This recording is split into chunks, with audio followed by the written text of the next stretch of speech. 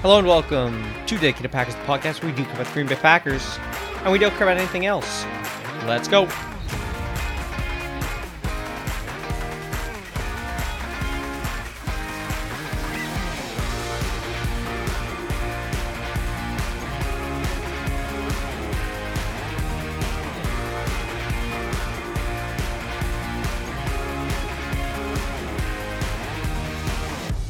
All right, hello and welcome back to Dedicated Packers. It is Sunday, June 28th, and today we are going to deep dive into Carrington Valentine, the first of the Packers' 4 7th-round picks, as we sort of jump into the boring part of the offseason, the most boring part, from really now until late July. We're going to finish up our deep dives of the Green Bay Packers draft picks. We're going to also look at a bit into their offense, a bit into the defense, a bit into sort of the offensive and defensive trends of the NFL. But for today, we're looking into Carrington Valentine.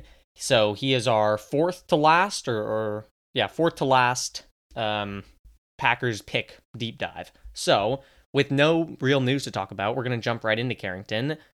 Born in Cincinnati, Ohio, he was a big time both football and basketball player in high school in Cincinnati, and athletically now he's 6 foot, 193 pounds, right? That's a good size, a good weight. As a cornerback, he is long, he is very lanky, and he does not have great strength. Even with those sort of long, lengthy limbs, he put up just 9 bench press reps. But that being said, you see elite speed and explosion from Valentine. He had a 91st percentile vertical and broad jump. He ran a 4.44 40, which puts him in the 85th percentile, but he had a 98th percentile 20-yard split. So that just shows, that's just another example of how explosive he is, right? He can get through that first 20 yards super quickly. And then 78th percentile shuttle. He didn't run a 3-cone, so there was no recorded time for that. But all of those come together to give him a 9.30 RAS score. So yet another elite athlete drafted by Green Bay. And look, man, he's just 21 years old. He could be good. Definitely has the athletic profile that you're looking for. Looking at college, he was obviously a cornerback for Kentucky and legitimately just played 3 years in college. He was a freshman in 2020, then played 2021 and 2022, started like really basically all games in 2021 and 2022, played a decent number of games as a freshman, and super importantly, however, for Green Bay, he played a lot on special teams in college, so expect him to do that as well in the NFL. I can't wait for that, right? Because Packers need special teamers. Carrington's a special teamer. And looking at his college stats, in 2020, as a freshman, he played just 6 games. He had 9 tackles with 1 pass defended. 2021, you see a little bit of improvement. Definitely see him start more games. 13 games, 61 tackles, 1.5 tackles for loss, and 5 passes defended. And then, in 2022, 1 fewer game, just 12 games, but 48 tackles, 1.5 TFLs, and 10 passes defended. You can see improvement in terms of the passes defended. He played fewer games, but he had more passes defended. So that's sort of that upward trend you like to see from players that the Packers bring in. And that takes us into his strengths. From a coverage standpoint, biggest strength for Carrington is his press coverage. You turn on the film and every single one of his good plays, it feels like, come from press coverage, because when Carrington gets the opportunity, he absolutely thrives in press coverage. He's able to use his long, lengthy arms to get up there and jam receivers.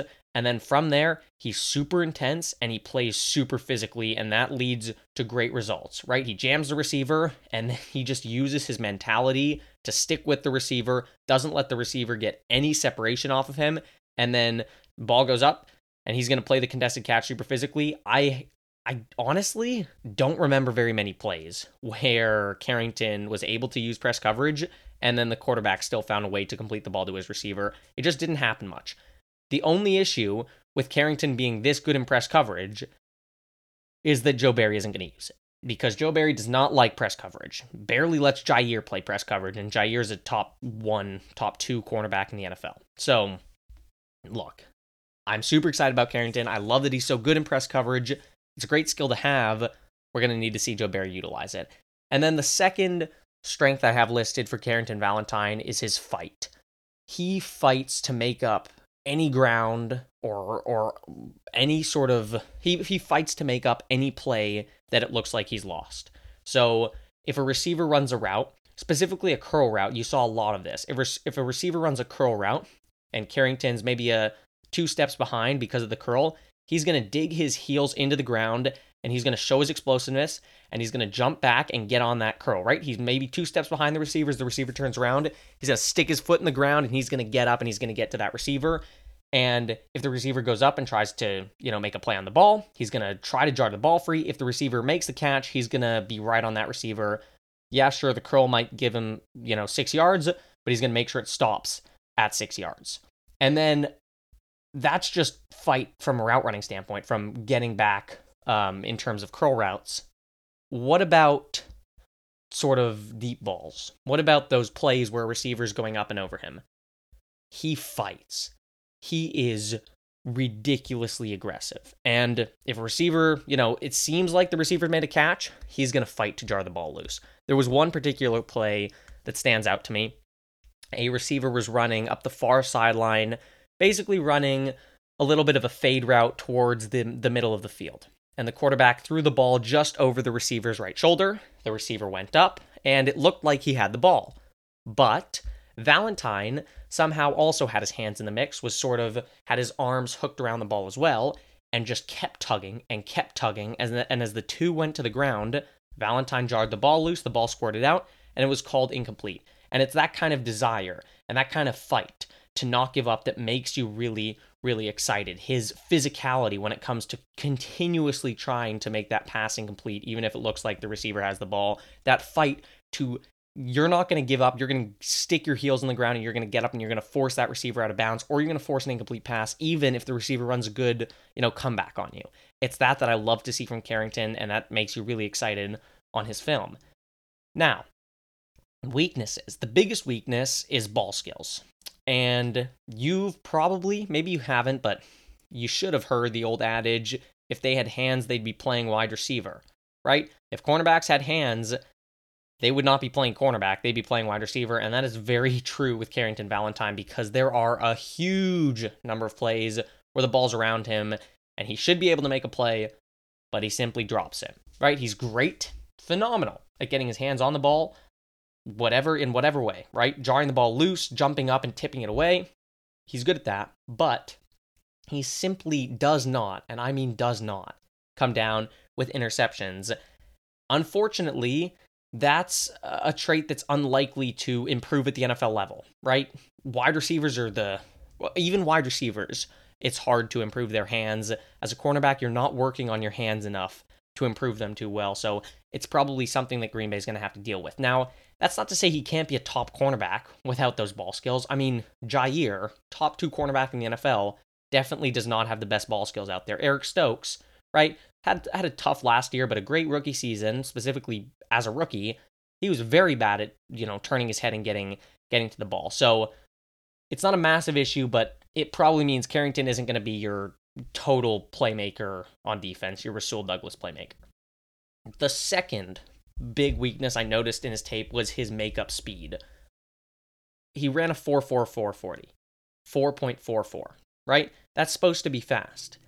And yes, he is good at working his way back into curl routes with explosion. But that's because a curl route is a route where the receiver himself is slowing down. He's not so good at doing the same thing on a dig route or post route.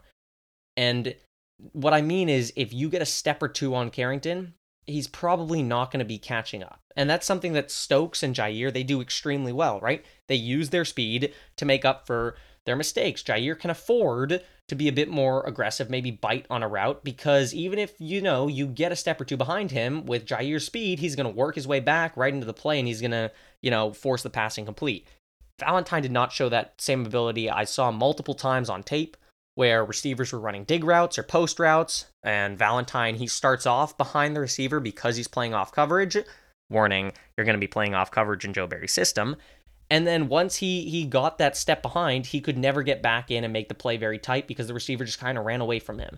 And honestly, that's pretty concerning to me because of how much Joe Barry, he enjoys using off coverage. So that's something I'm I'm a little bit concerned about.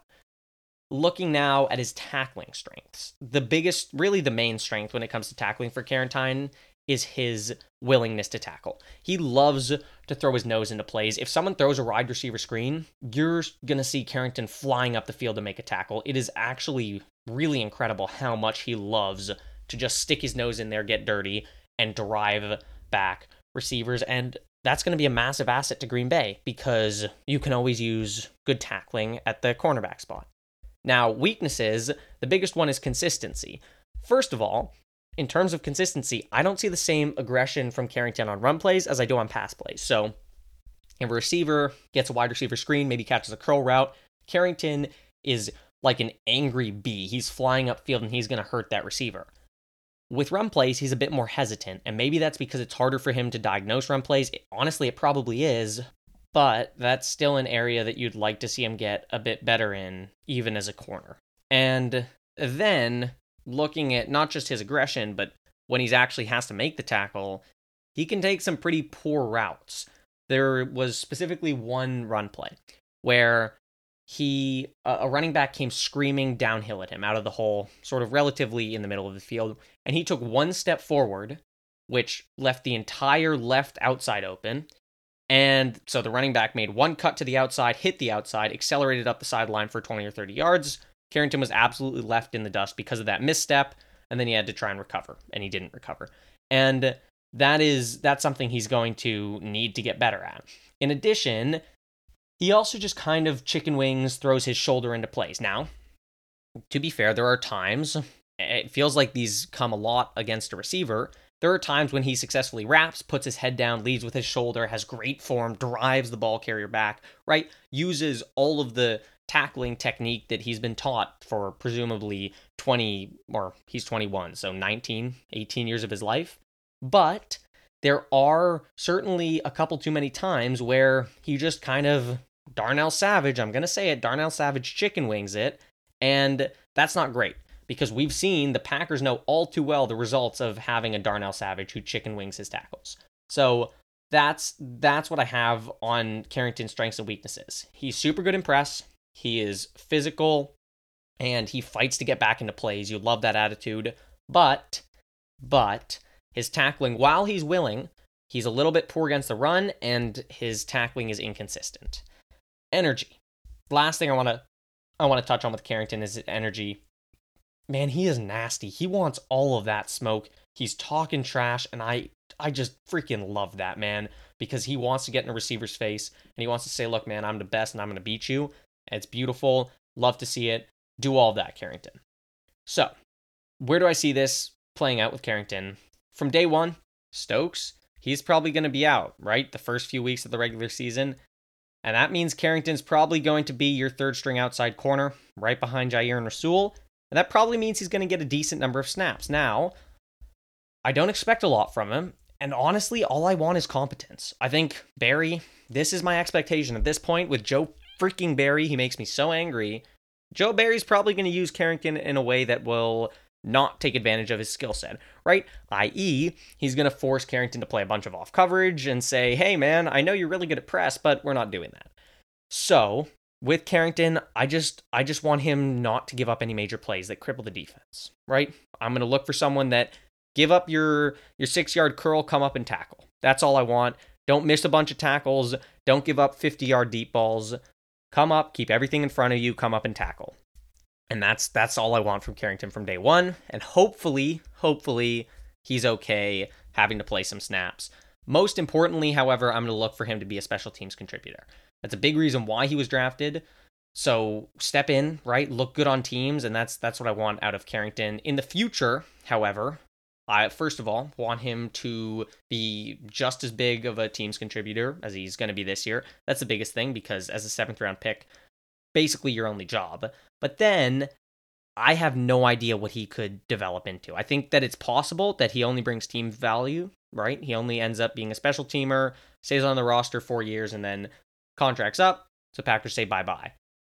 That being said, there is also a possibility that he becomes, with his great press coverage skills, his, super great attitude, that he develops more, and then becomes a decent, solid starting cornerback. as is the case with these late round picks, we really just have to wait and see. But that's sort of how I feel Carrington could play out. I don't think he's going to become a Jair. I don't think really he even has the ceiling of being a Jair. But he could become a solid cornerback in the future. For now, this year, keep things in front of you, come up and make the tackle. All I'm looking for from Carrington, if he has to play a lot of snaps, that's what I have. I hope you enjoyed this episode. I will be back on Wednesday. I have one potential topic that I might do Wednesday. I might save it for Sunday. And then if I don't do that topic, we'll do Lou Nichols on Wednesday. But that's what I have for you. As always, thank you very much for listening to Dedicated Packers. And until next time, go Pack, go.